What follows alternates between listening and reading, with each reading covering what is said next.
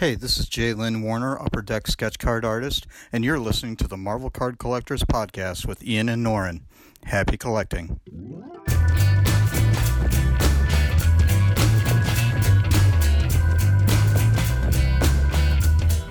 Hello everybody, my name is Ian Taylor, and welcome to the Marvel Card Collectors Podcast, brought to you by the Marvel Cards Fan Collective. You can find our two groups on Facebook, details of which are at the end of this podcast. With me is my co-pilot in all things Marvel cards. He dreamed of the God of Thunder last night and was definitely Thor this morning. It's Norin Rad. Everybody, there it is. We're getting off to a good start. We're getting off to a good start. We are. We're getting off to a good start. Because we're on video as we talk because it helps maintain the magic. Yes. And you've had a haircut, sir. Oh, you're looking trim. You're looking. Thank you you for for noticing. Good. Yeah, thank you for good. that. Yeah, no, it's good. I have to start looking presentable.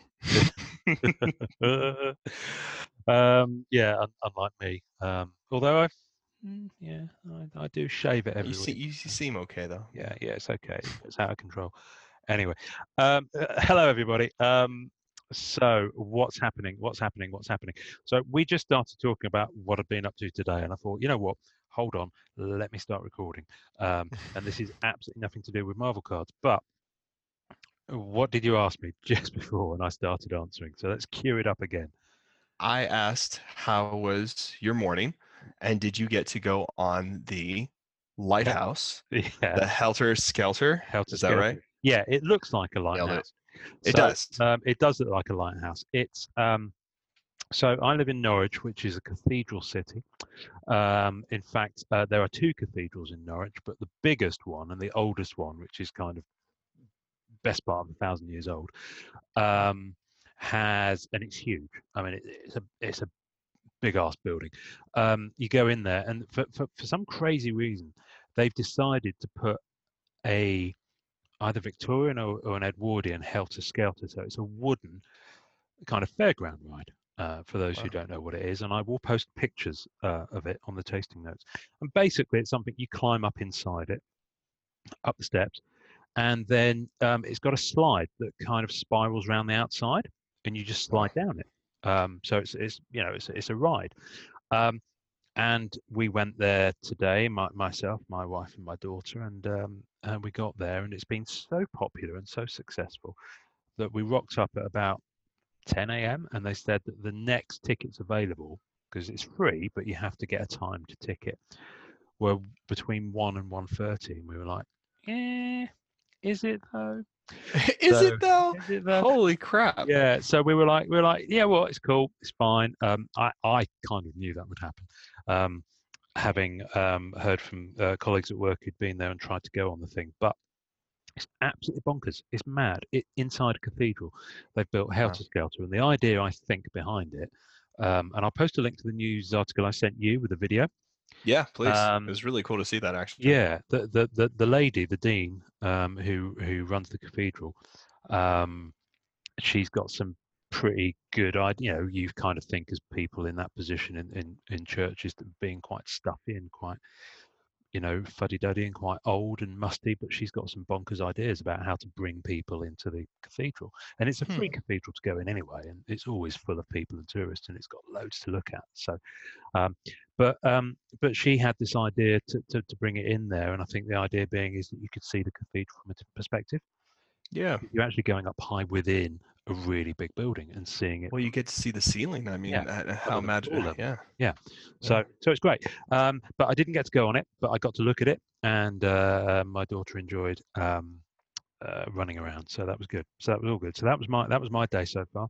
That's a good day. And, it's not bad. And now I'm here talking to you fine people. So the day is getting better by the second. So speaking of good days, last night I posted on the Marvel Masterpieces Collectors group, and if you're a fan of Marvel Masterpieces, could be a new security unit. Well, it sounds like the name of the guy in the cop hat in Village People. If you're a fan of Marvel Masterpieces trading cards, or even if you've got no idea what they are, but you quite like the idea of them, join MMC if you're not already on there on Facebook, and gaze in wonder at the wonderful art in them. And so every day I post a picture of a card, of the daily masterpiece that I doth speak of. And last night I happened to post the Wolverine canvas card from Simone Bianchi Yeah. for Marvel Masterpieces 2018, and I did it just before I went to bed, so 11 p.m. 25 minutes later, Simone Bianchi on his own feed posts the original painting. And I was like, No. I tagged him in it. I was like, kind of thinking, maybe he was up late and he thought, you know what, I'll have a go at that too. So he put out the picture. I like to think it was random, but I shared it with the group this morning and said, even Simone's getting in on the act. So thank you, Simone. Good evening, sir. I mean, yeah, that's awesome. So yeah, I mean, but it is. I mean, we talked about it at length, so I'm not going to go on about it now. But it's of the two Wolverines, because we talked about the two Wolverines in that set. Yeah. The one with the Snowy Mountain backdrop, and then the one that's used in the gallery card, the Canvas Gallery. Yeah.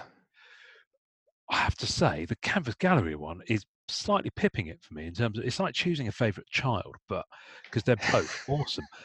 But something about the Canvas Gallery, because Wolverine is airborne. Yeah, it's a very cool card. It's a very cool position and pose for Wolverine. Yeah, and it's very epic. Yeah. I think I like the snow one better. Just because I like how cinematic it is. It feels very cinematic. Yeah. But I mean, the pose for Wolverine that's in the canvas, I mean, he nailed it. Yeah. You know what I mean? Like, he captured Wolverine in both cards extremely well. Yeah. It's very cool. I mean, listen, this time next week, the mountain one will be my favorite again. So, I do the same thing. There's a hair's breadth in it. They're both gorgeous, and I will very cool cards. Finish this podcast. I will sit there and rub them both with a diaper.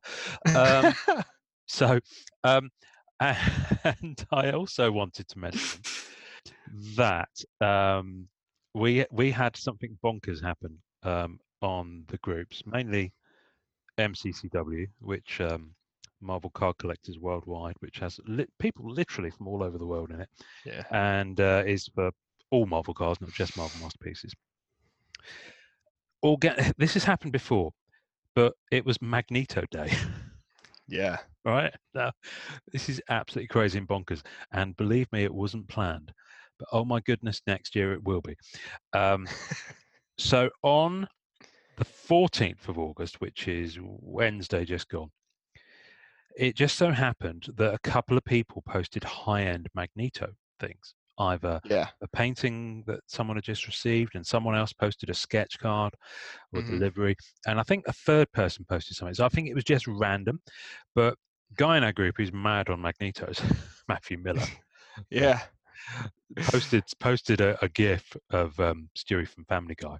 Like watching things go past and said, this is me watching all the Magnetos fly past today, because obviously he owns none of them because other people are posting them.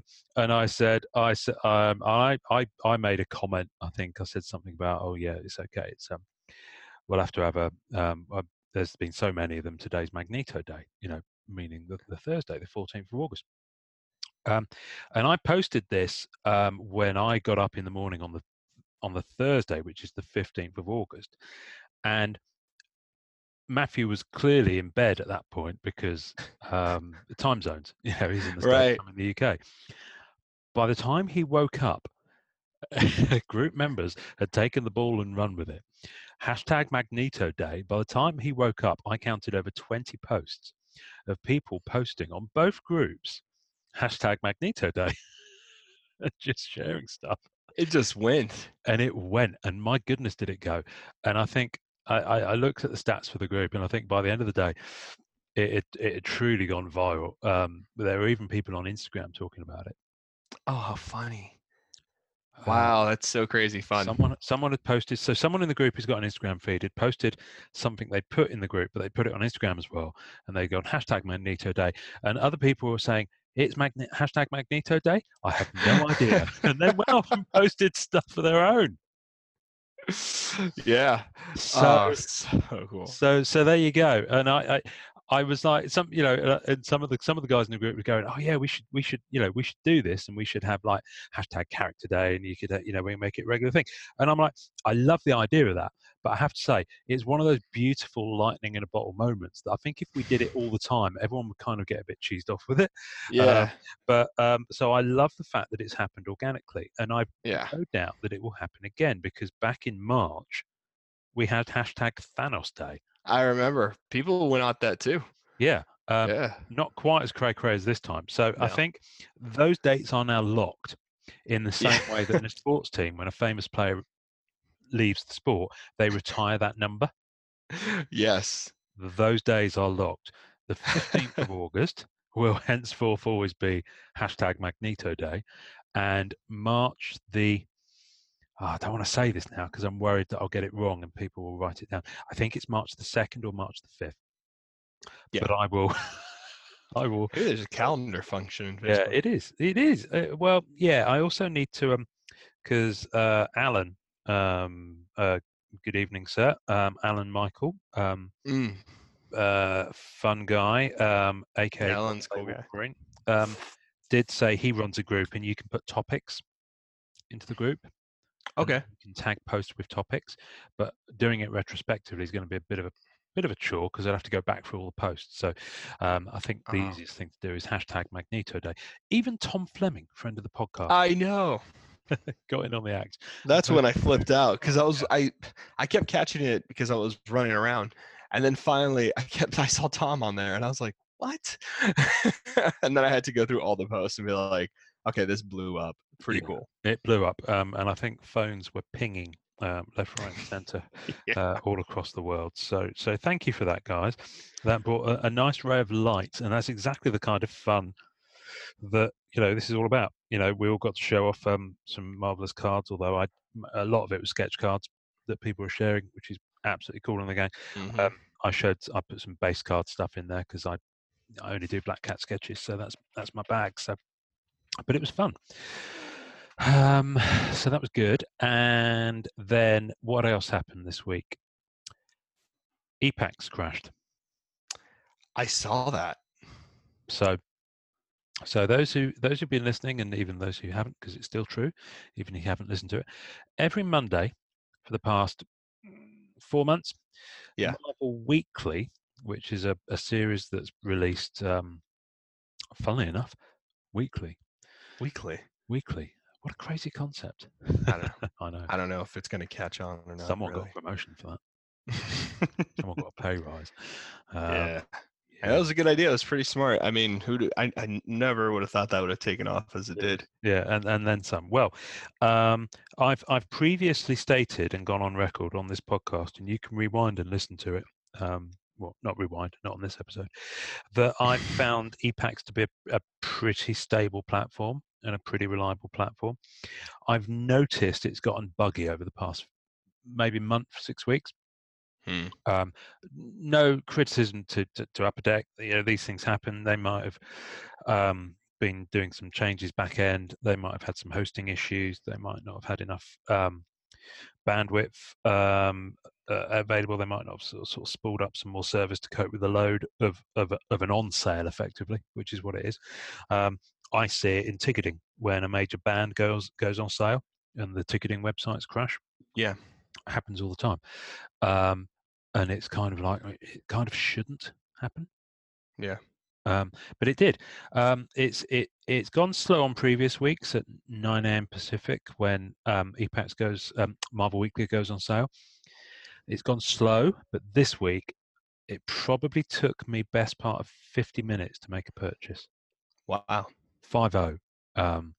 It was crazy, and it was unnecessarily stressful as well. So, well, it was the first time we saw Hulk, right? Come into the Marvel Weekly.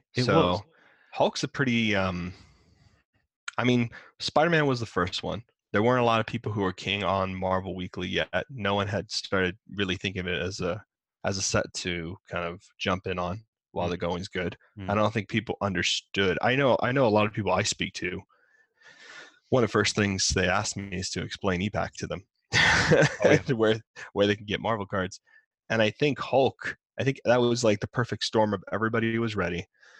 People are huge fans of Hulk, and they just want to get those variants. And I think that because of the traffic, the site must have crashed. I think it's that. I think, to be fair, I had seen it gradually get a bit slower on the last 3 weeks before as well. So yeah, I mean, it's popular now. Yeah, really. no, I think but I noticed it when Upper Deck did a sale of non-Marvel products a couple of weeks back. I also noticed it when there's a series called Good Wins, which I don't fully understand. It's kind of half sports, half entertainment. So it's kind of Goodwin, yeah. So like, kind of a variety set, I guess. So I think you've got hockey stuff in there, but you've also got random stuff like Jennifer Love Hewitt autographs. Yeah, you got some like autograph collectors, and I think always go for that type of stuff. Yeah, exactly.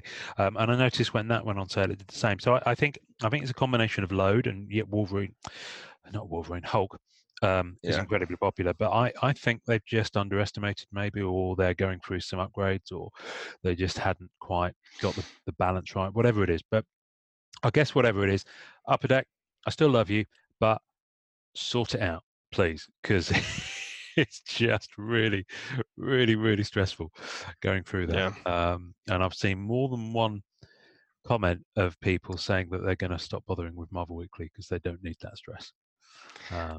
I mean, honestly, I don't know if that's an empty threat. I mean, honestly, are they posting those? That's true. I mean, is someone else posting these on eBay?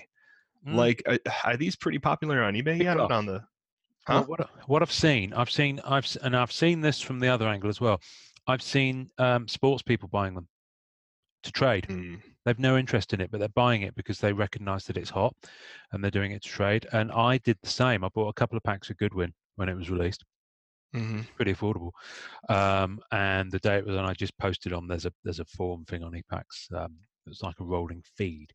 So it's you kind of only scroll down as far as the top 10 posts, and beyond that, it's a bit, you get a bit lost.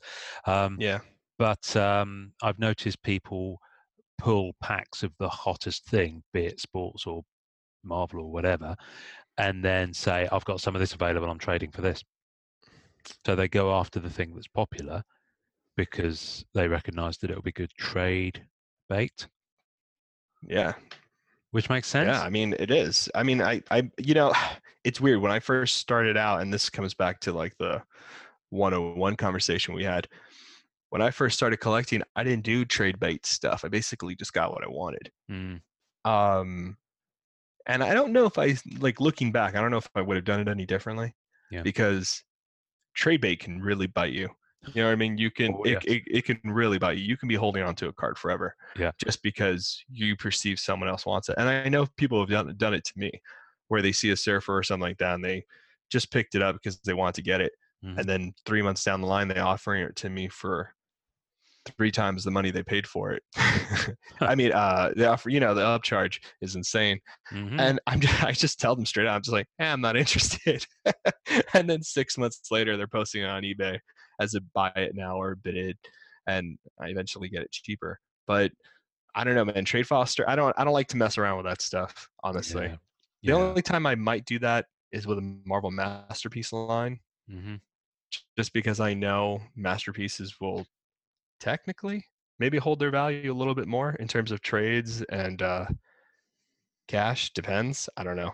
So I'll tend to take the risk on that, but I haven't done any of the Marvel Weekly stuff. I really haven't. I have one card, and that's it, because I bought one pack. Back in the other day. But that's it. And I love the cards. I really do. I actually think the design that Upper Deck did, like how you have the picture of the card inside, and then you have the kind of the sketching kind of thing on the border, and stuff like that. I think the negatives are nice too. I think it's a great looking set. It is nice. I think someone in the group, Stephen Bagley. Good evening at Bag of Fleas. He has had some cards physically shipped to him. His negative variant Spider-Man, I believe I saw. And so I asked him, how are they physically? And he said they're about 35 points. So that's kind of the thickness of Marvel Flair in the 90s. so pretty decent, kind of thickness and quality. Didn't, and I think he said he was going to follow up with some more stuff, but I didn't see it. I'm not saying he didn't do it, but I haven't seen it. But I kind of just wanted to get a sense of if it was glossy and what kind of finish it had and that kind of thing. So, which is still pretty hard to tell from just static pictures. So, are you slightly disappointed? No, not at all. Not at all. I'm glad it's not as thin as. I'm glad it's kind of that thickness, because that was kind of the notch up. That nowadays they're like doorstops. The 100-point or whatever they are. Seriously, man, you could strap 5 of them to your feet and get onto fairground rides at Disneyland. So thick, but in the 90s, of course, they're all like the standard thickness, whatever gauge. Is standard thickness 35? No, it's not. 35 is Marvel Flare, which was thicker. So that's what I'm saying. The Marvel Flare was kind of the current premium card thickness. Yeah. Equivalent to at the time, that was considered like the quality, because it's a thicker card, and I remember, and then they came in the boxes of the packs, which I love. Yeah, exactly. I still think Upper Deck are missing out on a trick by not creating some empty wrappers for Marvel. Yeah, I think that'd be a really cool, like, little collector's item that they could do in their store or something like that. And also Upper Deck, I'm just going to say one more word to you, because I know you listen. Binders. Binders. I'm just going to leave that there. You know what I'm saying. Especially you, Mr. Upper Deck. So they do such good work too, and they do those lithograms. They do. So they have the ability. Yeah, they knock out some cracking stuff. I guess with the binders, it is a physical thing, so you can't do it on e-packs. So no, you do it on their store. They do tons of stuff on their store. They're always trying to get people to go on there. Yeah, but what I'm saying is, it's not a tradable thing. Oh, I see what you mean. It would literally be a retail shop window purchase, straight off shipped. So I guess from that point of view, it's a bigger outlay to make them. You've got to do a minimum order. So it may be the mass just doesn't work out on it. I don't know. But please do it. That'd be really cool. Even if they did some like retrospective ones and made them for older sets that never had them. Yeah. You'd shift them, say 500 units of each. Mm-hmm. They'd go. Really cool limited thing. I'd buy them. Yeah, absolutely. I would as well. Especially they've got the Marvel Masterpieces license, so they could quite happily just do, a binder for each year. Mm-hmm. Yeah. With modern production techniques, I'm sure it would be a pretty sturdy affair. So I think it'd be really cool, actually. So petition your local government representative, folks. Write to your MP or your whatever it is over there, senator. What is it in the US? Is it a senator, or because in the UK senator? Members of your congressman. Yeah, congressman is district, isn't it? And senator is state level. Is that right? Yeah. Right, there we go. So just write to those cats and ask them to petition Upper Deck. That's a great use of government. Political sway. Yeah. Don't help any of the poor kids being separated from families at borders. Jesus Christ. To Upper Deck. Yeah, let's not go there. Let's not go there. Otherwise it'll be a different type of podcast. Anyway, so we are going to this week talk about Cards 101 Part 2.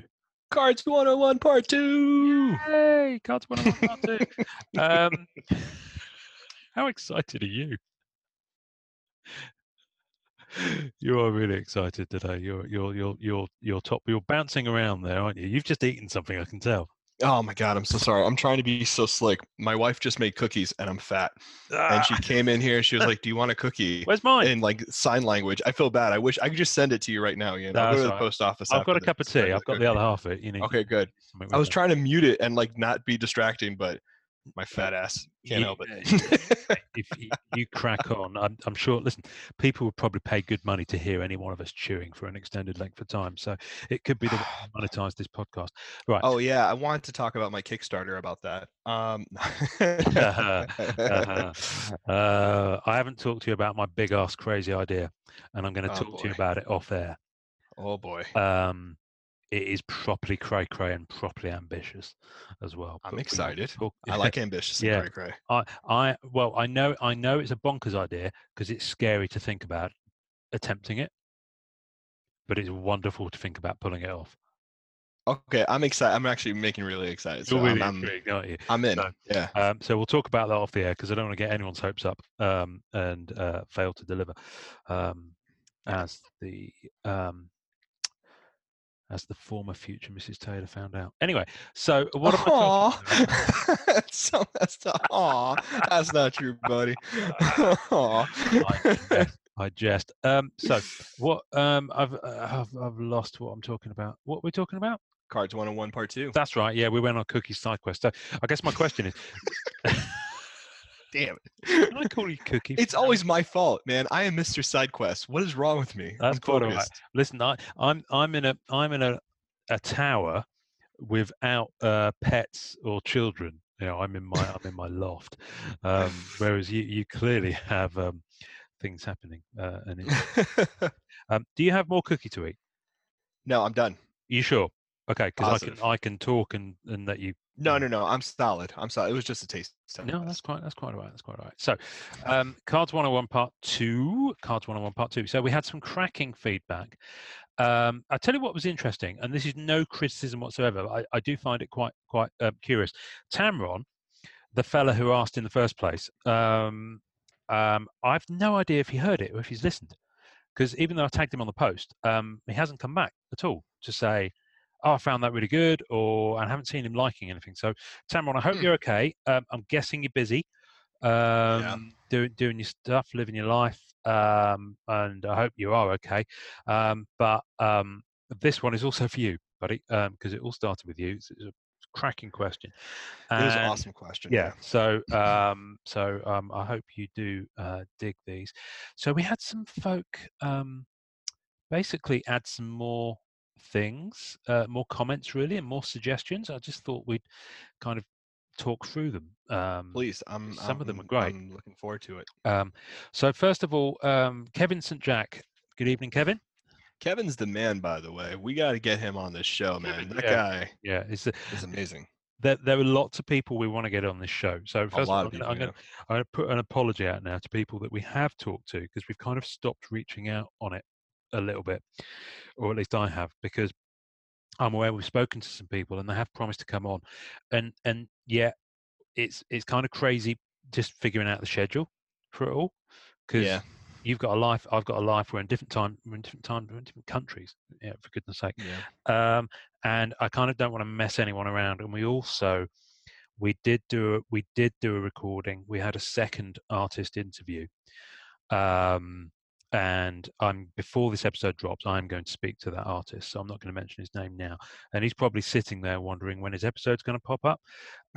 Unfortunately, the audio quality, various reasons, was just so ghastly that the episode is lost. So we are barely in double figures in terms of episodes. We already have a lost episode. Yeah. Which is kind of cool, but I also feel quite bad. Version. Yeah, exactly. It'll be outtakes. So I feel kind of bad. So I need to reach out to that artist and say, we tried to rescue it, we couldn't. It just, there were snippets, but it just didn't hang together as an episode. So it really didn't. So I tried. I couldn't do it. We've had to just say we can't, because we need to keep up a decent, a level of quality I would hope that we aspire to, as hopefully our listeners enjoy. So so we will reschedule for that artist, but we've kind of got to the point where you're busy, I'm busy, we had to have a few weeks off, we had some in the bag, we've used those, so we're now kind of recording as we go. So we will have more interviews on, and we will have more people on, and Kevin on the kind of collector side of the spectrum, because we don't just want artists and manufacturers and people who work in the industry on, we want people who actually collect the cards and are passionate about them, like thee and me. Yeah. So Kevin, we've talked about sketch cards, and there's a fella called Chris Mixer as well. Yeah. Good evening, Chris, who I believe is a writer for Beckett. and does a sketch card. Oh yes, dude, that guy. Yeah. Update. Yes. So so Mr. Mixer, Mixy Mix. Mixy Mix, poor guy. Probably terrifically disrespectful to you because I don't know you, so I shouldn't be giving you a nickname. However, we're all friends in Marvel Cards. Very So what I would love to do is actually find time outside of being a father and having a job to reach out to you and talk about and schedule Sketch Card History Part 1. Oh man, that'd be amazing. Which is, and I figured having Chris and Kevin on there would be my ideal. So we'll have a 4-way. Yeah, and we could do like a collector's roundtable type of thing with them. Oh, we're gonna do. We're gonna do that. Yeah, this one I want to the sketch card history. I think would be good to keep quite focused, but we'll go into more. No, yeah, that's what I mean. Yeah, we'll do well, we talked before about having a high rollers table where people who kind of. Oh yeah, that's right. Yeah. Have maybe a little bit more income to spend on cards, and boy, do they ever. Anyway, so Kevin St. Jack, I floated the idea about having a card mentor. So I thought that was it's a pretty idea. Anyway, Kevin's feedback. I'm not just going to read things out. We are going to talk. No, we'll just talk about them. But I am going to read them out, and then we'll talk about them. Got it. See what I mean? So Kevin was like, having a card mentor would be pretty neat and helpful. Being a card mentor would probably depend on your personal level of status or comfort level within the hobby, though. Passing on experiences to others without feeling that person will develop into competition for cards you'll want in the future is sometimes difficult to put aside for the benefit of others, which spoken like a long-time collector. Yeah, which is so true.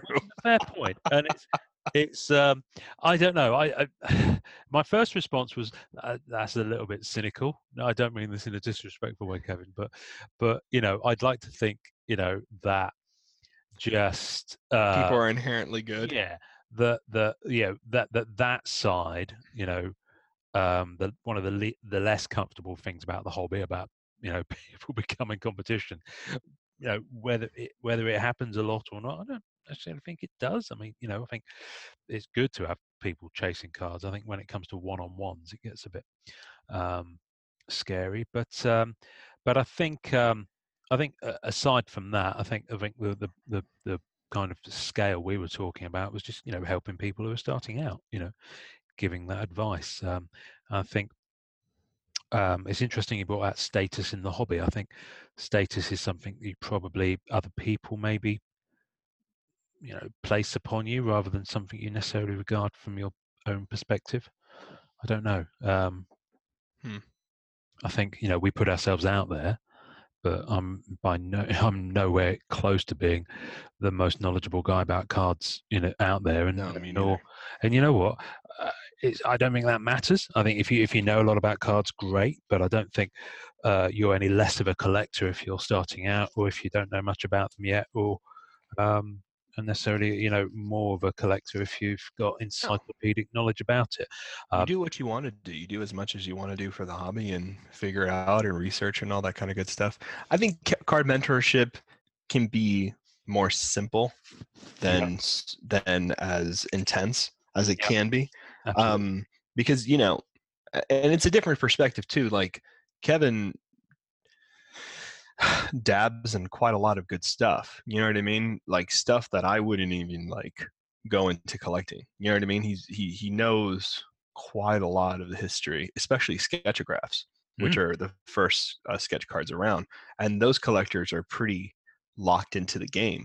Most people who have those collections are people who've been here since the beginning, since the 90s, in terms of sketch card hunting, and their collections are insane and massive. So there is that level of competition that does exist with set collectors, I can imagine, and collectors who are not really focused. Like I help out a lot of people. Because one, it's more in my nature to help people out. I enjoy the conversation. I enjoy the time. Yeah. And I don't really have a lot of hang-ups. I always feel like if I really want something, it will eventually come up. If I lose out on it, and someone wants more, I won't pay for it. I'll let it go and not want it. But I think I tend to help people out more because my focus is so specific on a character. And I don't do full sets really. And if I do full set, usually there's enough of that set to find and go look for cards. You know what I mean? Yeah. But I think it just depends on the help. I think being helpful in any hobby makes the hobby stronger, better, and more friendlier. Yeah. Yeah. Yeah. I think nothing annoys me worse than when someone, just because I think it goes back to that whole thing about being a bit of a douchebag to people. If the first thing, if someone's fairly new to a group or a hobby and they're asking a question and the first comment is, well, why are you posting that, or go and check eBay or something like that, that's not helpful. Well, someone just did that on Blowout. I was cracking out because someone just did that on Blowout. Did you see this? Some person asked about sketch cards. Oh, yeah. I did. This douchebag it was a pretty funny comment, but a pretty douchey thing to do. Yeah. He posted a video of like someone going to Google, typing sketch cards and hitting enter. And it was an instructional video on how you find out more about sketch cards. And I was just like, Jesus, man. Yeah. It's a form. You're going to have people who ask those questions because that's the resource. There's no reason to be But the thing is, so cold. It's one of those things. That person, whether they do or don't decide to stay in the hobby or go after sketch cards, will not remember the 20 positive comments and helpful comments. Right. They'll it will be that one negative negative comment. Right. And if they then go away from the hobby, and that's their kind of takeaway from the hobby, you've lost them. So it's kind of arse hattery is the word I'm going to use for that. That's a good one. That kind of arse hattery, you might feel big about it when you post it, and you might find it funny in yourself, but it's just not a nice thing to do to someone else. So no, man, that's horrible. I mean, why would you want to put that? That's just aggression. That's just because it's just weird, man. No, man, it's very douchey. Like unfortunately, it is the way of the internet, with people who do that and keyboard warrior it and troll people. It's just it is what it is. So anyway, but that is kind of the opposite of card mentoring, I guess, is kind of the best way to wrap that. And it's a good way to talk about card 101 too, right? Like if there was another piece of advice for cards 101 part 2, I would say identify the collectors who are buying and flipping and stay away from them as much as possible. You know what I mean? Identify the collectors who are withholding information because they think they have the secret to the Holy Grail or whatever, and just go do your own research, or eventually you'll come across a nice group of people. Exactly. You know what? It's the kind of lovely world that we live in that even though there's not going to be an episode go by without him mentioned. Joe Jusko, good evening, sir. Even though he might not have reached out to us yet, come on the podcast, whatever, that's fine. He's busy. He might not be his thing. That's okay. That's absolutely fine. However, by virtue of the fact that he has just liked one of my posts on Marvel Masterpieces Collectors, and it's just pinged at me whilst we're recording, I take that as he's just come on the podcast. So there we go. He's here. He's here. He is with us in spirit. Bless him. It was funnily enough, it was the Simone Bianchi Wolverine. So I just love that support between the artists. It's just the way to do it, man. I mean, it's such a small hobby to like, it's so nice to have that connection. I mean, they do that in the statue community. Yeah. You know what I mean? Like you talk to the sculptors, you talk to the designers, and people follow the hobby groups. And they learn about the product and they get excited about putting out better products. And it's a great symbiosis, I think, for any hobby. I just thought that was cool. It's nice to see. Joe could be doing 101 other things right now, but he's chosen to just hit the like button on a post that Simone's tagged in, and we'll see. So, and we had some more feedback. We had instantly someone asked a question. Andy Talaga. Good evening, Andy. He was asking about top loaders. which size is best for the 2018 Marvel Masterpieces, which isn't my area of expertise, as we talked about when we were talking about storage. I don't kind of generally do the magnetic one-touch top loader things. But instantly, other collectors jumped in and just helped him out, which was cool. So the answer to that is 100 point. 100 point for 2018 Marvel Masterpieces. I imagine that would be the same for 2016. We should put a cheat sheet. We should. Well, yeah, it's the list of things that I would like to do. Yeah, let me put it out here. Yeah, I need to put, Marvel Masterpieces collectors, I did a group index where I kind of put links to posts where things had been discussed and shared. Oh yeah, that's right. But for Marvel card collectors worldwide, I've not done that. But the number of times, it's kind of an FAQ thing, kind of a help guide, an index. Yeah, it is the index, where people can go and say, okay, there was a conversation about storage here, there was a conversation about pockets here, and people posted links to products, and just kind of pulling that together. Yeah. Into one, but all right, okay, so click here to go and see where we talked about this. Click here to go and see where we talked about that. But just in the year and change that the group's been up, just the volume of great stuff on there. It's kind of like where do you start? But it's one of the things I do want to do at some point. But hey, the group has a search function, so there is that. But anywho, so. Kevin again. Kevin, he's all over it. This is great. Yeah, man. Kevin's on it. So he's referenced you in the first part of Cards 101, saying about not rushing in to buy when you're a new collector. He goes on to say, I've seen many new collectors over the years go all in on a product, character, and or high-end sketch cards and inserts, and then feel burned out and leave the hobby within a couple of years. Yeah. Which I have to say, I've seen that happen in other hobbies. I don't think it's unique to Marvel cards, but it is. And I think it's possibly a personality type thing to do that. Yeah, I think it's a set exhaustion too. I see a lot of people collect like a full set, like go ham on a full set. And then they won't touch another set. One, because they're recuperating. Two, because maybe they have doubles they can't sell, or they see the set price drop, or whatever they're disappointed or happy about. I think people come at hobbies very differently sometimes, and there's different things they value. Some people value like an investment value. You know what I mean? Like they love the art, they're really excited about it, but then if they start seeing it drop, they lose interest.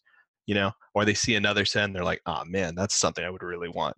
Yeah. And they offload the current set they have. Yeah.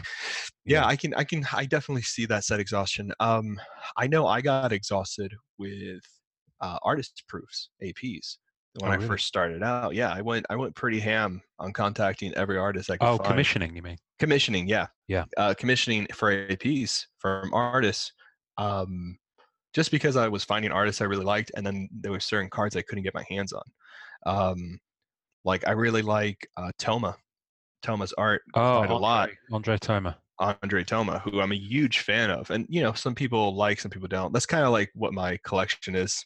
It's not everybody's likes. It's more sketchy. It's more lines. It's more ink. Eclectic. Yeah, that's more of my style. That's what my eye draws to more, because I like seeing not only the process, but I like seeing the ideas. I like my imagination doing more of the work than seeing everything pieced out for me. Yeah. Does that make sense? Yeah. So maybe not quite so finished and polished. Yeah, like Charles Hall, for instance, right? Charles Hall has a good range of like some pieces that are completely decked out, which are amazing. Where you have the character and the face is done really well and the comic book is behind them, and I'll find that stuff for you. And then you have one, then I have one that's most of it's sketched out and the details are only in the face and it's on a white background. Yeah. I like that one more. Yeah. I don't know. It's not that one is better than the other at all. I don't think that's the case. I think it's just what my eye draws to. But it's just your personal taste. Right. So Toma was somebody who I kept seeing his surfers and his work, and I was like, man, I really need a surfer from Toma. This is necessary for my collection. He's one of my favorites. So I couldn't get a hold of a card that was Surfer and Toma, because those were gone and nobody was giving those up. So I eventually commissioned him. I commissioned him 3 times. Wow. To do 3 different cards. I don't know what happened. I was just into it. I was doing it. And out of the 3, I picked one that I liked the most, and I kept the other 2 for quite some time until someone wanted to trade or whatever. And I was okay with letting go of the artist proof, even though I don't like doing that. I like usually keeping all my APs. But yeah, I eventually traded the other 2 and only have kept 1 now. Yeah. And that was the first one I got from him. And I saw the first AP he gave me, and I was like, oh man, this is really nice. And then in my head, I was like, maybe he can do one like this too. Maybe he can do one like this. Yeah. And getting that, what was in my head was, and he did great work, has nothing to do with that. It's just I built it up in my head so much, being new to the hobby and not realizing that cards will come up, that sets do open up, that these artists do draw for sets in the future and stuff like that. Given I had known that, I probably would have done the 1 commission, waited a couple of months, be excited about the card, and, take a break from getting more and more commissions. But that's just my opinion. Some collectors, I know some collectors attach themselves to artists. Like I know someone, and I won't give out his name, but he's doing, or the artist, because I don't want to, jeopardize the big vision he has for his set of his sketch cards. But he's locked himself into one artist, and he's doing a 9-pager. And a lot of collectors do that. I think it's great. I think it's great to be that close to artists and get that kind of vision sketched out. For new people to the hobby, for 101, I would say, if you do find yourself obsessed with an artist's work and you're like, I have to get the AP because I'm never going to see a card by them, do 1 AP and then just wait a little bit. There's no reason for you to like frantically feel like you have to get everything under the sun by that one artist just because you feel like that card will never come up. Yeah. And let the artists do their thing in terms of what you're commissioning. Try not to be too picky. I've realized in my experience, the more picky I am in terms of what I envision for the card that the artist can do is not always the best thing to the artist. I have to say, all of the in fact, I've got a couple of things to say. First of all, if you've still got contact with Mr. Andre Thoma, reach out to him. Yeah, because Guy needs to maybe see if he'll do an intro for the pod. Who knows? Yeah, he might do that now. And maybe you want to come and join us in the group. That'd be lovely to have him. We'll say in terms of APs, my favorite APs, and this is no disrespect to the people the few, because I haven't commissioned many. The few I have commissioned versus the ones that are done either as APs for other people or where the artist just did them and then sold them. My favorite ones are the ones that I've acquired where I haven't commissioned them. Strangely, which is odd. I think possibly because sometimes the artist may have had maybe a tiny bit more freedom than what was pack inserted and went through all those approvals, and possibly because just whoever was commissioning the artist maybe had a better vision. The few times I've done it, I find myself stuck for inspiration. I think I was more attached to the process of actually getting a sketch card commissioned than I was actually having a vision of what it could and should look like. Oh, I see. Yeah. I just know. I usually just say, the last time I got something commissioned was a cover, a blank comic cover, a convention last year, and he did it post-convention and posted it to me, but I met him and paid him at the convention, and I sent him a picture of kind of the style of things I liked, the black cats that I liked, which was much more of an 80s kind of outfit and style, because that's kind of my route to Black Cat. And he came back and I don't remember him giving me a pencil version of it. Actually, I think I just got the finished thing, and so I hadn't seen it when it arrived. So I'm just reaching for it now because I'm going to show you. And it actually it's absolutely wonderful. So he's, it was good, I think, sending him kind of the mood board, if you like. of the kind of thing that I wanted. But that aside, I think the first AP that I did, I think I'm about to sell. You think what? I think I'm about to sell the first AP card that I had made. Oh, wow. Because I was looking through my collection. It's like, we've talked about, and it just kind of didn't, my tastes have maybe changed a little bit over the years as I've and that happens. Cards, and it's no disrespect to that artist at all. And it's a wonderful card, and someone else is about to be able to own it. In fact, I did one last year from Masterpieces 2018. I think I'm probably going to part with that as well, simply because it's kind of, when you look at something, you're just not quite feeling it. People send me links often for Black Cat cards that are for sale on eBay. Mm-hmm. And I look at them and I'm like, yeah, it's great, but I'm just not feeling it. Well, it's weird because when I feel it, I go for it, See, yeah. And I'm probably friends with all the major surfer collectors for sure. There's like 3 of them. I'm actually good friends with all 3. I like them, all 3 of them. But the things I like in a sketch card are completely different from what other people like. Like I even noticed it in the group. Like sometimes I'll post a card in the group, and maybe it's just when I'm posting it. People like it and are super supportive, but it's not blowing anybody away. But I look at it and I'm just like, that's like the best thing ever. You know what I mean? I don't know what it is. I mean, I have such a specific taste. Yeah. I really do. And I think my tastes are becoming more specific. As I get older in terms of Black Cat. Which is why I had a little trim of maybe 15 sketch cards about 6 I've trimmed months ago. Too. Yeah. And I think I'm about to do it again. Because which is difficult for me to acknowledge, but hey, it's going to happen. Anyway, I'm going to hold up to you that comic cover. So it's Amazing Spider-Man 1 of the current volume. That looks great, man. And it's beautiful. And the artist is called Lee Townsend. He's an English artist. He's worked on Spider-Man. See, proportions, face, everything looks good. Good pop of color because she's in black. Nice centering on the cover. Yeah. Great framing. I mean, that's a great piece, man. Yeah, great rack. Hands down, that's a good looking piece. Great rack. Jesus Christ. I'll post a picture very of that. Nice cover. I'll post a picture of that on the tasting notes, and you can appraise it for yourself. So I guess this is a long way around of saying, going back to Kevin's about not rushing to be when you're a new collector. It's a marathon, not a sprint. Seriously. Seriously. Figure out what you like. Don't let FOMO get the better of you. Yeah, because it'll hurt your wallet, and you'll end up with collector's fatigue. Yeah, I was going to say buyer's remorse. Yeah, that's better. I've bought things in the heat of passion, I guess is the best way to phrase it, before, and then I've gotten to the end of it, the process, and I've got it in my hand, and maybe it's sat in my collection for a while, and I'm like, why did I buy that? Why did I spend double on that when I've got that card? I love that more. And yet it was a third of the cost. I don't know, sometimes you get in the heat of the moment when you're bidding on eBay.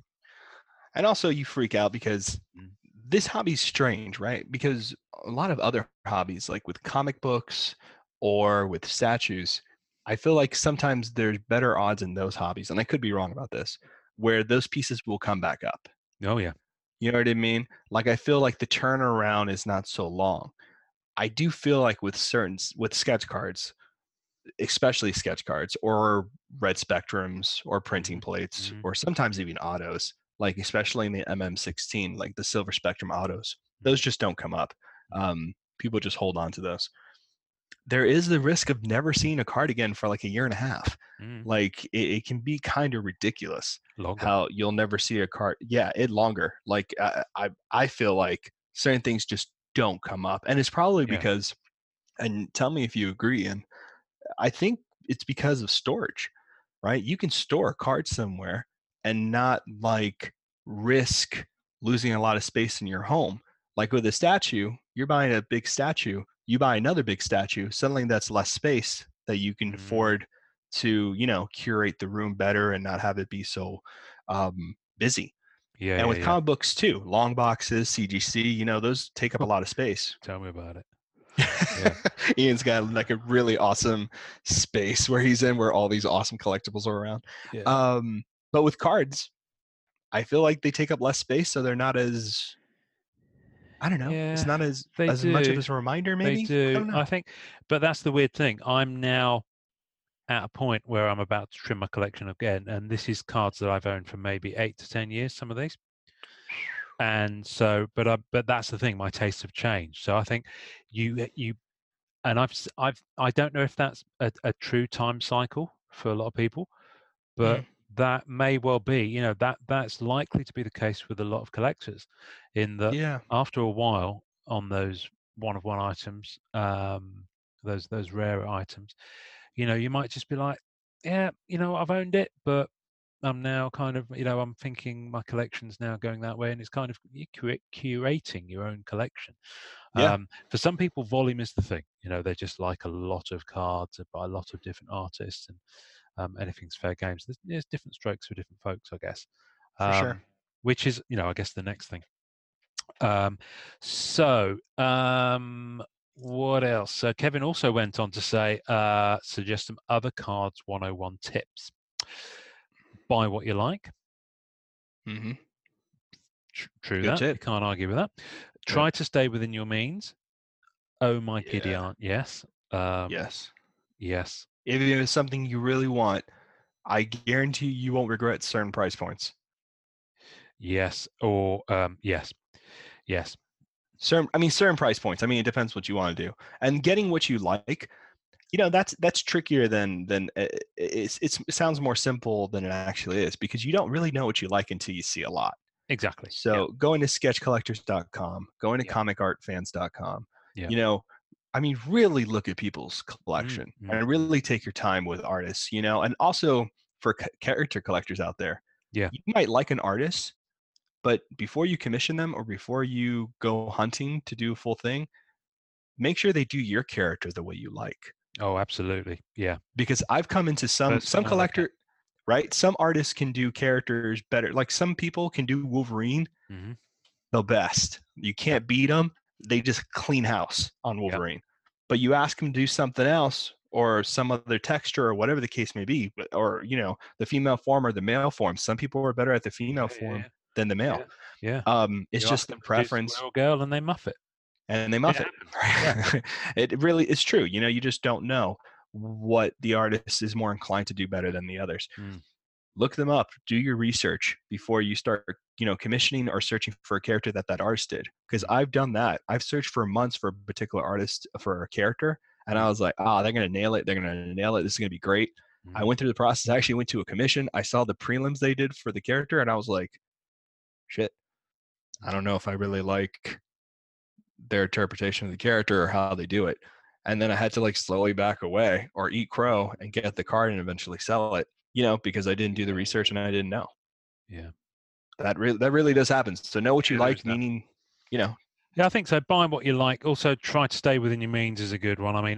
Great one. And this is not just about one of ones and sketch cards. This is just about what sets you're choosing to buy, or whether you're trying to go for older sets or new sets, or ones with binders or ones without, or whatever the case may be. The Marvel Masterpieces 2018, I spent more than I planned to on 2018 by quite a long way. A lot of people did. A lot of people did. A lot of people got in a nice way carried away with it. I know that I actually did save up for it, though. I sold a fairly hefty chunk of my Sega Mega Drive video game collection to pay for the 6 boxes that I started out with. In fact, I still have a stack of them over there. So if anyone in the UK, ideally, although I will mail worldwide, just at the big things, wants to buy some Sega Mega Drive video games, I'm your man.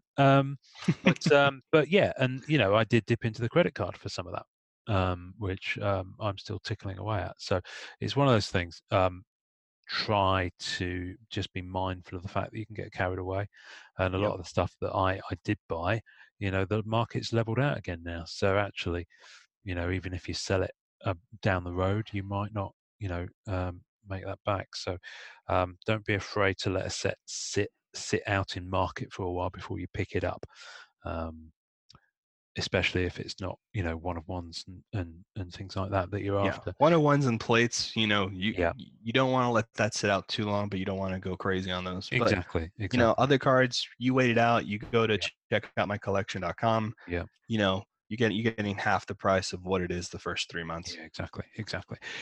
Some people buy a lot of product just to get the one of ones and the rare stuff, and then that does, by nature of things, put more of pressure, the more common cards out into the market, and therefore the price of those drops because they want shot of them. So, but I guess this ties into Kevin's next point, which is don't feel pressured to keep up with the Joneses. Yep. Is that whole thing. It's a marathon, not a sprint. But you're not really, the only person you're racing against is yourself. I mean, you can look at the guy collecting in the next group over and think, oh yeah, I want to be like him. But actually, just do it at your own pace. Do your own thing.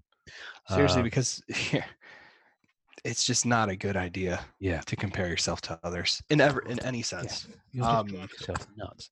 Yeah, you'll drive yourself nuts because there's some people in the group who have insane amounts of things. Yeah. And hell of a collection. Yeah. And you have to take into account many things. Some people are draining credit cards. Some people are been doing this for over 10 plus years. Some people have very, very well paid jobs. Right. Some people have the wealth to pull that kind of stuff off. Or trust funds, or just have really grafted and made a good life for themselves, or whatever the case may be. So some people are in a position where they can spend more on cards. So I guess it's it's the whole thing about staying know where your kind of sandpit is, and don't be afraid to happily play in it, and not want to play in someone else's backyard. Yeah. And have fun figuring out what you want to put together. Yeah. Like for me, more than half of the fun of the collecting is making my list and being like, all right, this is what I want to go for now. These are my artists that I want to get, or this is the thing I'm looking for. And don't be afraid to be flexible either. You know what I mean? Changing things up, stuff like that. Yeah, exactly. It kind of ties in the next. Kevin had one more, but I'm going to leave that till last. Actually, we'll circle back to Kevin's last point. Armand, good evening, Armand, or should I say Armand, because you're in New Zealand. So I've no idea if that actually is correct.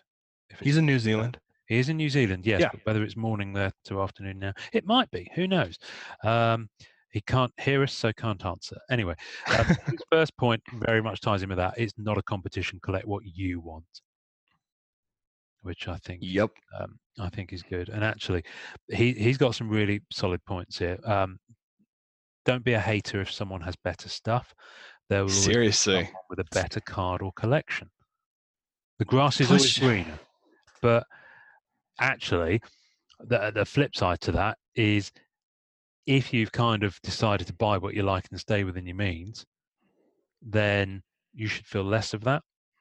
You can still admire someone else's collection without necessarily envying it. I think it's true to say.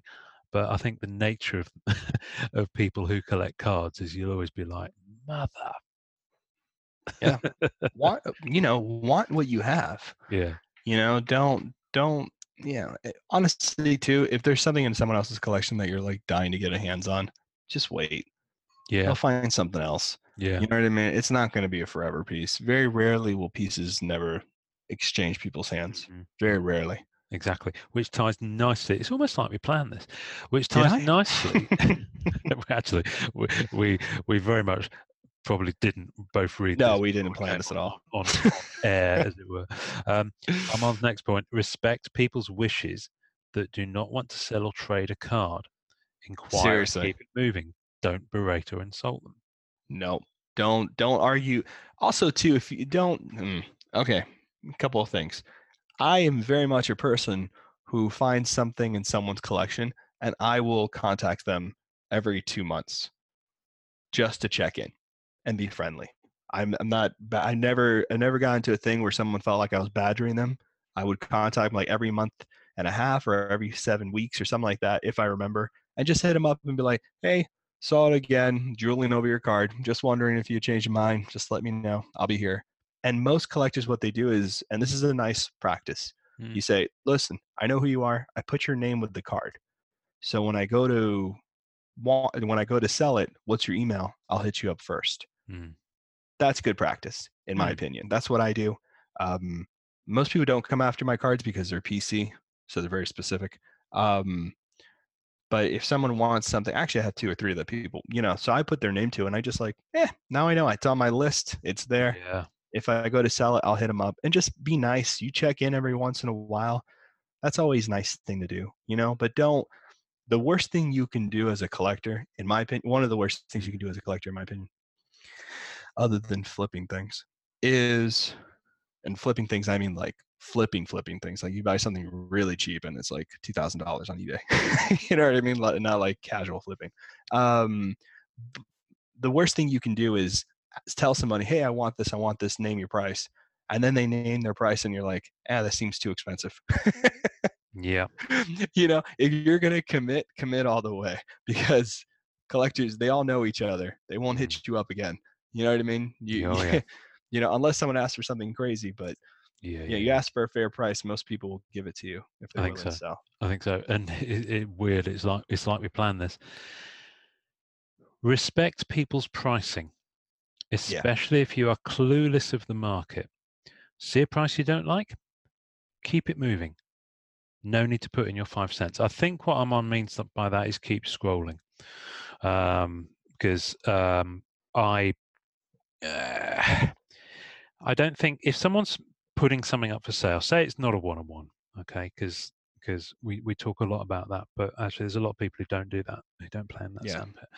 So maybe it's a 1 of 50 or 1 of 25 or just a limited subset, and they've priced it, and maybe you look at it and think, well, that's a bit rich, it's not quite there, but you don't have to comment. Don't comment. If the price isn't right, it won't sell for that person. Yeah, it will just stay on market. But you're not the only person who thought of that. Price bashing, and doing it in a way that, whether intended or not, if you step back and read it, could be interpreted in a way that is rude or just disrespectful. It's just not a cool thing to do. Just gets everyone's backs up, and it just kind of ruins the mood. It also shows your hand, right? It shows that you really wanted the piece, and now you're hurt that you can't get it, and it makes you look bad. Look, there's tons. Don't think you guys are alone either. You know what I mean? There's tons of times where I disagree with people's prices all the time. Yeah. Because I'm a cheap. I disagree with prices all the time. I really do. I do. I see people post things and I'm like, that will never sell, or whatever comment I make to myself. But PM someone and bitch privately. You know what I mean? There's really no reason. If you got something nice to say, say it. If you got something bad to say, move on. Just keep it inside. Trust me. It's always better to move on. Put it in a drawer.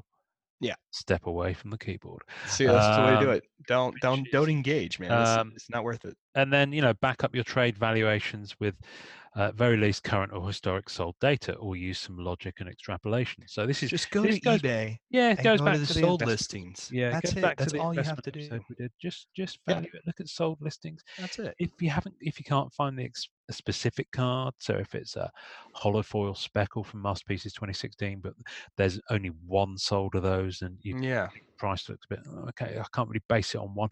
Just look and see generally how many hollow foil speckles are selling for. And just do it like that. So at least you can say, if someone does say, okay, I don't think it's worth 70, I'm going to offer you 40. You can say, well, I've had a look at this and I think 50 is fair, or 55 is fair, and you meet in the middle, and you can kind of do that sort of stuff. And it just shows that you've actually thought about it, because ultimately, if you're gonna, this is why I say to people, if you're going to put cards for sale on the groups, don't put them up and just say offers. Yeah, don't say off, and don't be sensitive about offers either. By the way, that's the other thing that drives me crazy. If you say to me, here, I'm pricing this card here, but I'm open to offers. Yeah, and that's someone fine. gives you an offer and then all of a sudden you're personally offended. Why? You open that door. If you ain't selling it for less than what you want, then don't put offers. Yeah, exactly. So, but ultimately, if you want to know how much a card's worth, do your homework. Yep. Have a look. That's a pro tip for real. If you're stuck, ask for a valuation.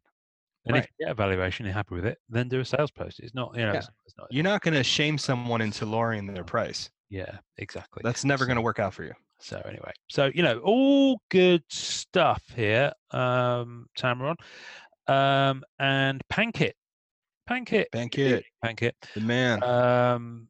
He's cray. I love him. Yeah, he's awesome. Here's my 2 cents on the 101 of collecting cards based on my experience, and that's ultimately all this is. It's based on your own experience. That's it. As journey people, not journeymen, journey people through the hobby. It's about having fun. Amen, brother. Mm-hmm. Enjoy the journey and don't make it stressful. So yeah, exactly that. Words to live by. If you're getting het up about something, if you're getting stressed out about something, if something is cheesing you off, I guess it's easier to say stop typing and walk away from the keyboard, but at the very least, have a think about what do you actually seriously expect the other person to do about it.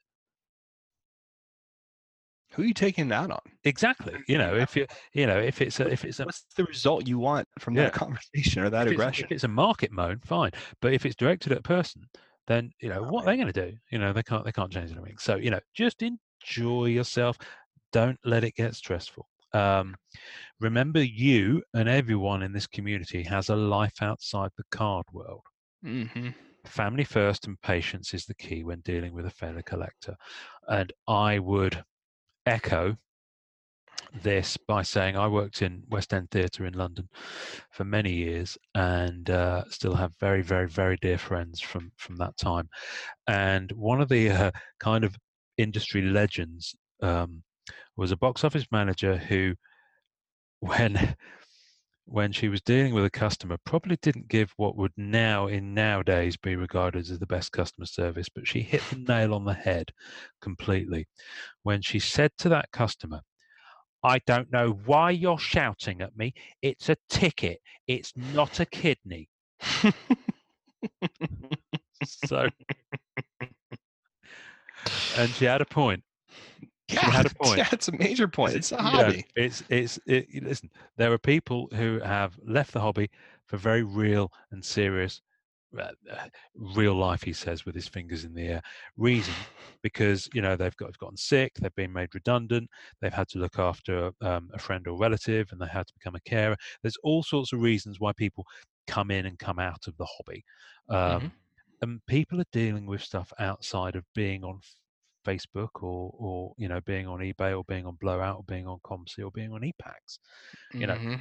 It's a hobby. It's a side thing. Yeah.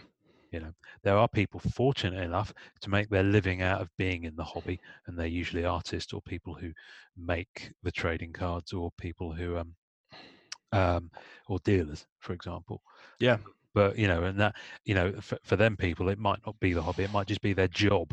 So they might not have the same kind of rose-tinted view of it. I don't know. Maybe they do. And certainly on the more business side of things, but certainly the artists, the artists that we've engaged with are passionate and love the characters and love engaging with the collectors. So, it is a community, but each and every one of those people has a life outside. So you just got to be respectful of that, I think. Yeah. No, you said it perfectly. I agree. Everyone is connected one way or another in this niche community. Yep. Word spreads like wildfire, so respect everyone. Now I don't want to make extra work for you here, Norrin, because I know that when we put a bleep in an episode, I know I did it twice already. So if you've already done it, have you? Yeah, it's okay. We're free to go. Okay, never where you eat. I've said it before. I'll say it again. So there we go. I will go down and reference the time codes on there. You're the best. Because you wouldn't believe how many times we have to. We don't have to do any of this. We choose to listen to the episodes. I usually listen to the episodes maybe about 3 times before they go out. Yeah. Which is I don't think I'll ever get over, because it's weird listening to yourself. It's very weird. When I do the editing, it's very weird to have to go through back and hear me over and over again. Quite a lot of the time, I often forget I'll remember key points where we've talked about stuff, but I won't remember everything we said. So it's often actually quite a nice surprise. It's like, did I black out through this whole experience? To be honest, exactly. no, I'm just kidding. You wake up on the floor surrounded by like, bottles. what's going on? I often wake up on the floor in someone else's underpants, but that's beside the point. Although a lucrative, it is not an easy investment. I think he meant to say, although a lucrative hobby, maybe it is not an easy investment to turn around in a short time. So avoid burning out. I guess so. If that's what you're in it for, it's not what I'm in it for. I'm in it kind of, because I enjoy getting the stuff I enjoy, and I like the thrill of the hunt. I think, as you said on a very early episode, those 3 kind of phases of collecting. Mm-hmm. Do you remember that? I think so. Briefly. It was absolutely. If you want me to recall them and tell you, then no. Yeah, exactly. Well. You know what? I am gonna, because that was I think it was in the very first episode, actually. I'm sure. The 3. Yes. That was in the first episode. And I have been wanting to revisit and talk about those, because I think they those were good. Have a little bit more space. So maybe now's the time, if you can remember them. Maybe. No. Can you remember them? No, exactly. I can't remember. Right. Let's have a rejig. And it ties in with your comment on a few episodes later where you said the term professional collector. And yes. So what I want to do is I want to revisit both of those things. We'll have a little listen off air, obviously. Because I think that there's an episode there in itself where we could discuss kind of, not mentality, that's the wrong word, kind of some of the kind of psychological and the feeling involved with actually chasing, acquiring, owning, which broadly speaking is what you were talking about. Oh, it was trading, selling. It was trading, sharing. Last one was sharing. I think hunting. The middle one was hunting. Maybe hunting, trading, sharing, something like that. Listening for people. Yeah. So yeah, I think there's a lot of processes with collecting. And, for me, I do like the investment side. I do really enjoy charting what cards hold value, what cards don't hold value. Yeah. I don't know. It's not something I use to flip on people or to do any kind of crazy stuff like that. I really don't. I really do just buy what I like. And then my taste will change a year and a half later or something, or there'll be something that comes up. Because I fund the hobby with my own hobby. I don't fund the hobby with money for my paycheck. I try to keep it as a recycled kind of thing. Good Lord, I do. I try not to. I mean, it's not like I'm successful, but I very much only buy things when I have money in my card collecting hobby fund. Like otherwise, I try to hold off as much as possible. Like there's 5 things I want right now, and I'm not pulling the trigger because I'm just like, I can't do it. You know what I mean? I buy those 5 things, I'm out for like the rest of the year. So I have to like pace myself and figure out what's a priority and what's not a priority in the hobby. So I do think there is really good advice in that. If you don't know yourself, you're going to find yourself in a world of hurt because you're going to be not having the money to make the calls on things that you really wanted. You are going to have a lot of product on your hands that you were only interested in because of hype and then want to sell. There's a lot of different things you kind of have to pace yourself with, in my opinion. I think that's a key to absolutely. And all these things that we're giving you, the audience, this 101s, all these tips, they're not only are they only in our opinion, but we're also thinking about longevity for enjoyment. If you don't enjoying hunting, sharing, something like that. If you don't, if this is, you don't want to burn out whenever you go full ham on a hobby. If this is your thing and you want to be in it and you want to binder it up, get a bunch of sets, and you really want to have a backlog, or you want to collect every artist from each sketch card or every character from a sketch card series. If you have those kind of goals and you want that kind of stuff, that is not going to happen within the year. No. Those kind of goals happen within the 6 months, within a year and a half. It just depends on what you want. So this hobby, I think this hobby more than others, very much when you get deeper and deeper into it, you realize how limited product is. Yeah. And how limited it and how difficult it can be to get a one of one, or to get even like a full set of something like 95 Mirages or an especially MM96. the older stuff that might not be in such good condition. Right. You're not going to find premium looking pieces. You're not going to find tight corners. You're really going to have, problems trying to figure things out. Yeah.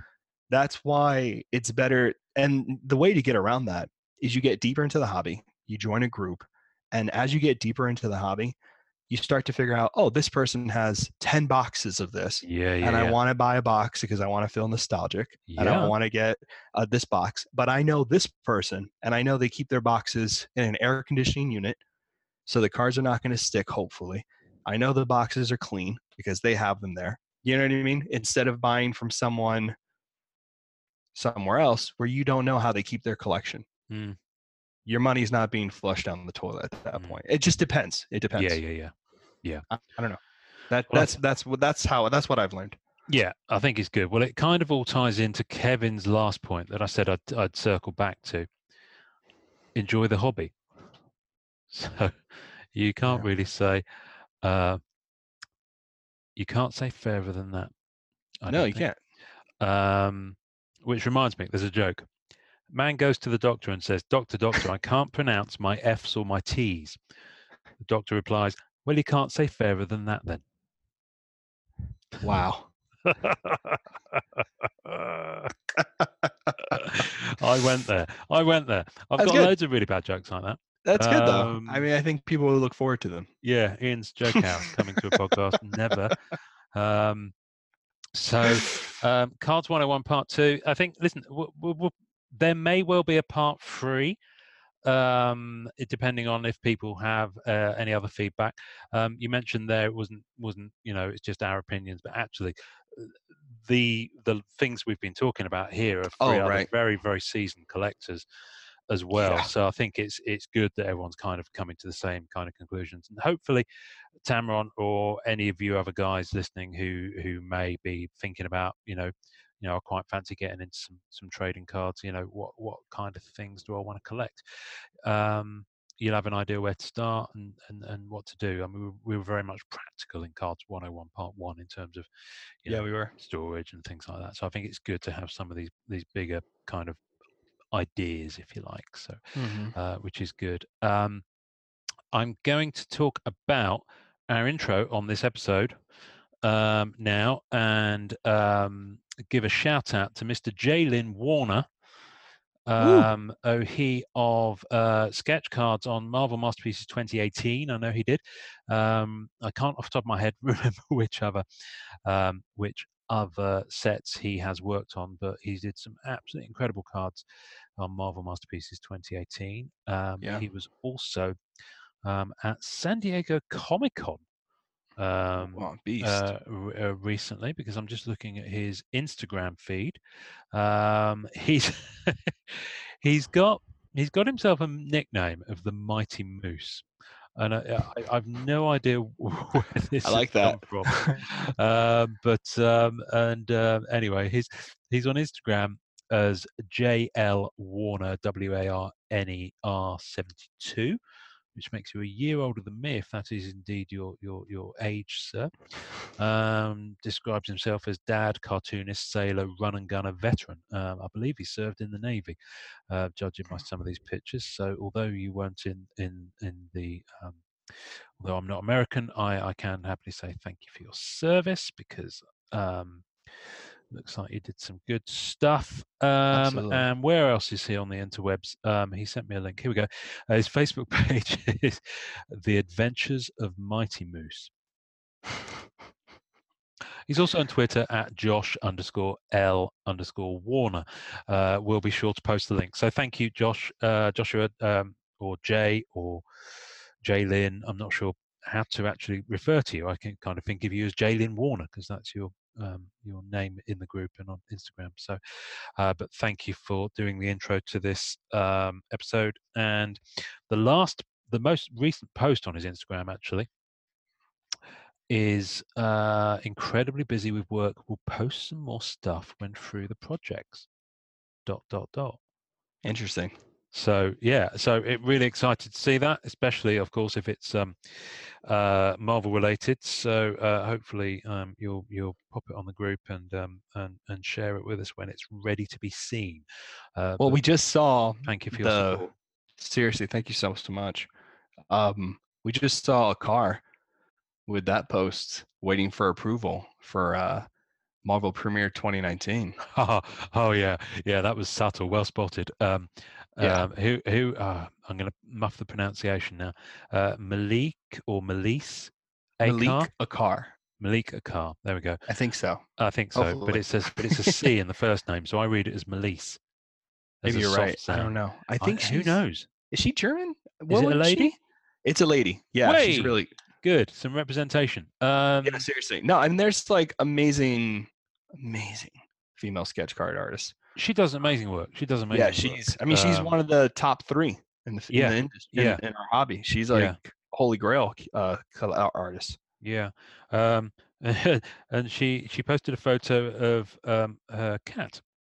Yeah, sitting on a desk in front of a computer, and what was the caption? It was something about approvals. Looking it up now. Waiting on approval. Waiting on approvals, and just in the background, hopefully not underneath the cat. I think it was behind the cat. No, it was like right next. Is a raft of cards, like done sketch cards. Yeah, and you can just about glimpse some of them, and they're just sick. Quality.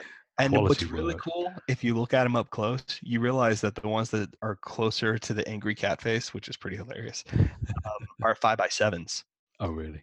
Yeah, and the 5x7, she has a Wolverine with somebody in the background, a Captain Marvel with somebody in the background, a Spider-Man with Mysterio, oh, wow. Okay, a Spider-Gwen all by herself. Ooh. So there's some really fascinating artwork and really good-looking characters. We'll post a link to that post. If it's on a public-facing profile, not a private one. Don't know. No, maybe I shared it with the group. Yeah, you did. That's fine. That's fine. That's good. Because some people, it's their own page. Some people it's their own profile rather. Some people have a page, so the art of such and such. So, so I guess it depends how you want to roll with that. And what else? I had a whole list of things to talk about this week, but I'm going to save some. I'm going to keep some in the bag for the next episode. Because quite frankly, it is a marathon and not a sprint. Boom. There we go. Thank you very much for listening, everybody. We'll see you next time. Bye, everybody. Enjoy collecting. Thanks for listening to the Marvel Card Collectors Podcast. You can subscribe via our home on anchor.fm/MCCP. Leave us a message via that link with questions, comments, or just to say hi, and we may even play on the show. We'll also be on iTunes and most other main podcast platforms soon. On Facebook, you can find Marvel Card Collectors Worldwide by searching MCCW, and Marvel Masterpieces Collectors by searching MMC. On Instagram, find us at MMCollectors and at SketchCardHive. The great music we use is called Rocket Power by Kevin MacLeod. Thanks to the collectors, artists, and creators who support the Marvel Cards Fan Collective. We'll see you next time, and remember, it's a small hobby, but a fun one. Make mine Marvel, and enjoy collecting.